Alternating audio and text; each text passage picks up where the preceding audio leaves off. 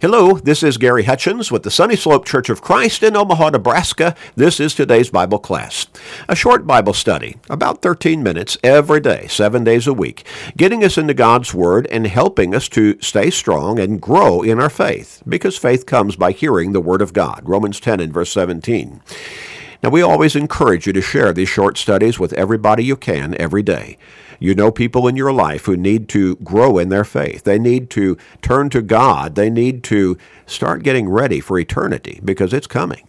Share these short studies through Facebook friends, text messages, other technological means, with your family members, friends, work associates, neighbors, with literally everybody you can every day. You may help somebody turn their life around. You may help somebody get to heaven. What a great blessing for them, for sure. But it will also be a great blessing for you. So make that commitment and start sharing today and every day with everyone you can.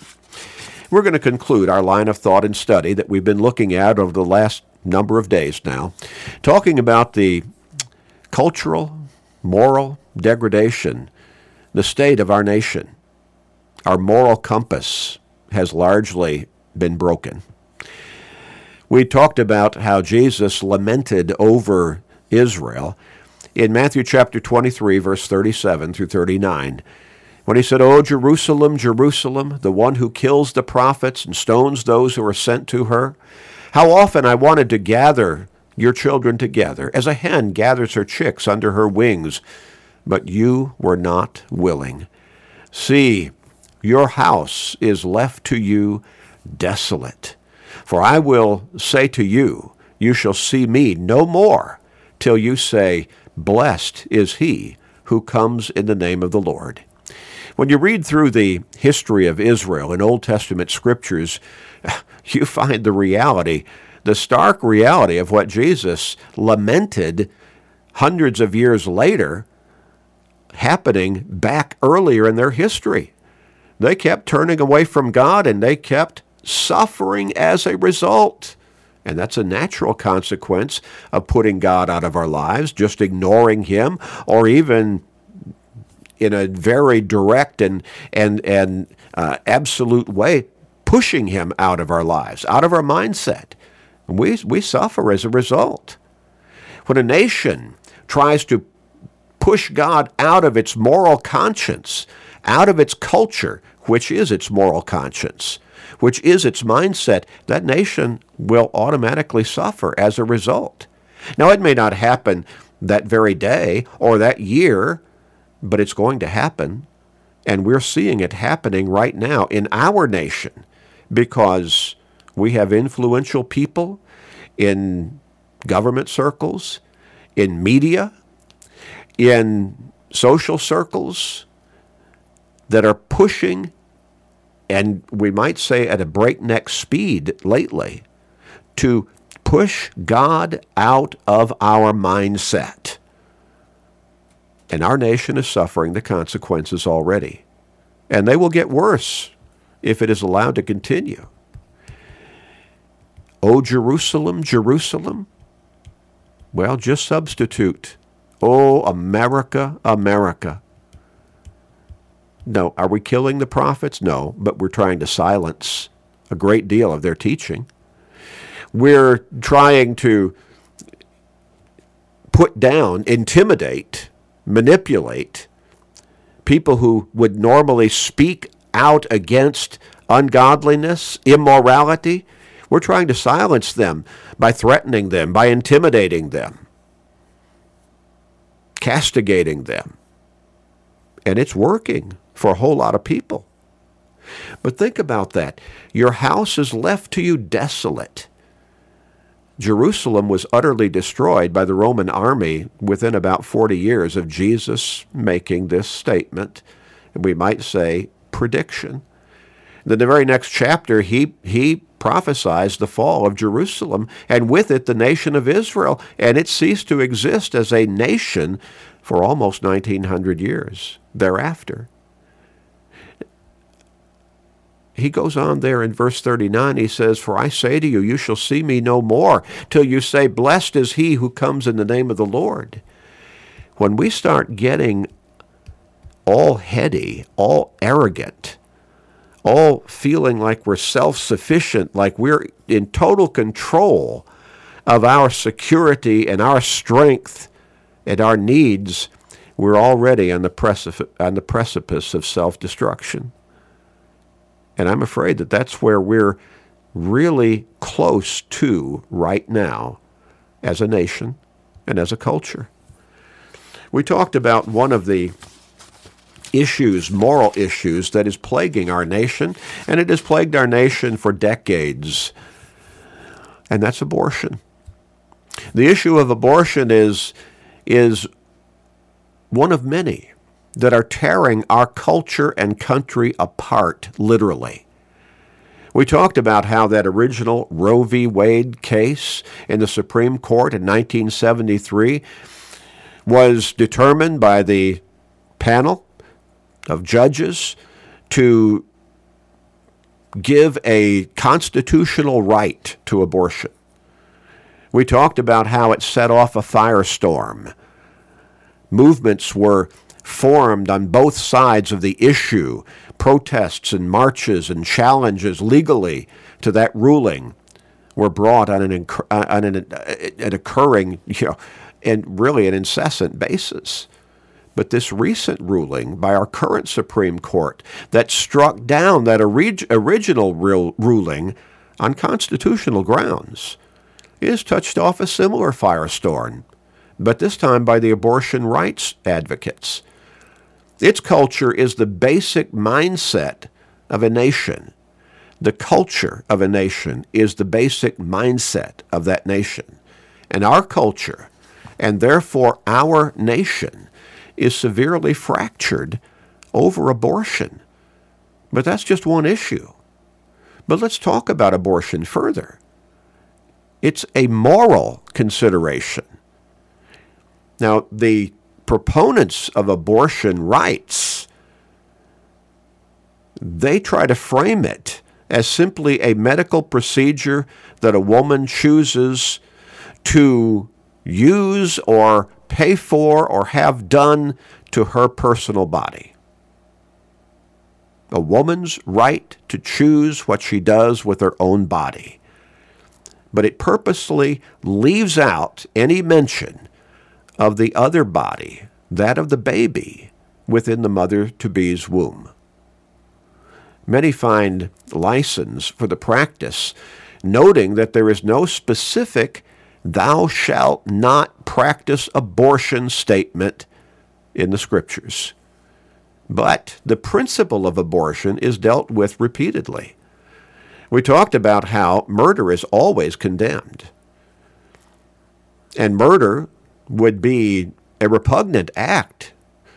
We'd be just absolutely against murder. It's a violent act that takes the life of an individual. But abortion is a violent act that takes the life of an individual. That individual living within the mother's womb and growing to maturity and in development. A baby developing within a mother's womb exhibits life. It kicks, it squirms, it moves, she feels it. Again, try telling a mother who tragically loses her baby while still in her womb that it was not really a baby. It was just a mass of cells. Try telling that to her. Even the woman who chooses abortion, she feels the baby kick and squirm and move within her. That is life. And abortion is a violent act that takes that life. And that is fact. How many have taken their pet dog, and I've experienced this, to the veterinarian because the dog was so sick? It was beyond the point of being able to really treat it in an effective way. And so we say we had the dog put down. How many have sat there in the veterinarian's office and watched the vet poison the dog and watch the eyes go dead of that dog that was really a part of our family for so many years. We cry, don't we? I did. I recognized what was being done. The dog was being poisoned to death. Now, we say that's a humane act, but it gives us such pain. But we're trying to be told by our culture right now, those who are trying to shape and remold our cultural mindset, that a woman having an abortion, that's nothing. It's just a procedure she's having done on her own body. There's no real life there. Well, but there must be a life, because that's what abortion is about, taking that life. You see the dichotomy. You see the contradiction in terms and in mindset. The wise man listed 7 things that are an abomination to God. And one of them is hands that shed innocent blood. Proverbs chapter 6, verses 16 and 17. I ask you, what is more innocent than a baby in a mother's womb? Can you give me an answer? Mary, expectant with baby Jesus, visited her relative Elizabeth, also expectant with child at the same time. And Luke's account describes the reaction of the baby within Elizabeth's womb. For indeed, as soon as the voice of your greeting sounded in my ears, the babe leaped in my womb for joy. Well, that's life. That's a response. Luke 1, verse 44. Obvious, responsive life present within Elizabeth's womb. How does God view babies within the womb? Well, what about these examples? The Lord said to her, 2 nations are in your womb. 2 peoples shall be separated from your body. Genesis 25 and verse 23. Oh, they were still in the mother's womb, but God already had identity for them. If men fight and hurt a woman with child so that she gives birth prematurely, if any harm follows, then you shall give life for life. Exodus chapter 21, verses 22 and 23. Part of the Old Testament law of Moses. The Lord has called me from the womb. And now the Lord says, who formed me from the womb to be his servant. Isaiah 49, verses 1 and 5. Before I formed you within the womb, I knew you. Before you were born, I sanctified you. I ordained you a prophet to the nations. Jeremiah 1 and verse 5. Does that sound like the baby within the mother's womb is just a mass of cells? That it has no real identity? That it's not life? God is recognizing the life within the mother's womb. Behold, the virgin shall be with child and bear a son, and they shall call his name Emmanuel, which is translated God with us. Matthew 1 and verse 23. The baby within Mary's womb.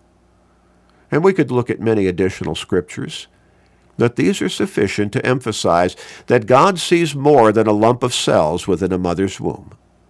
He sees a human being. In regards to many issues, our culture is on a dark path. Oh, so dark. Considering the moral implications, abortion may be the most glaring and potentially condemning of all the issues among them. Typically, more than 1 million babies are aborted each year. That's nothing for us to be proud of as a nation, as a culture. You can contact us through our website at churchofchrist.com. Click on the email link. You can phone us at 402-498-8397. We'd love to hear from you, pray with you, talk with you, send you a free Bible study. Just contact us and ask. Let's pray. Father, as a nation, we need your guidance so much right now. Help us, Father, to see our need to turn to you and away from the immorality that has become so much of an identity for our culture, for our nation at this present time. Please forgive us, gracious Father. In Jesus' name we pray. Amen.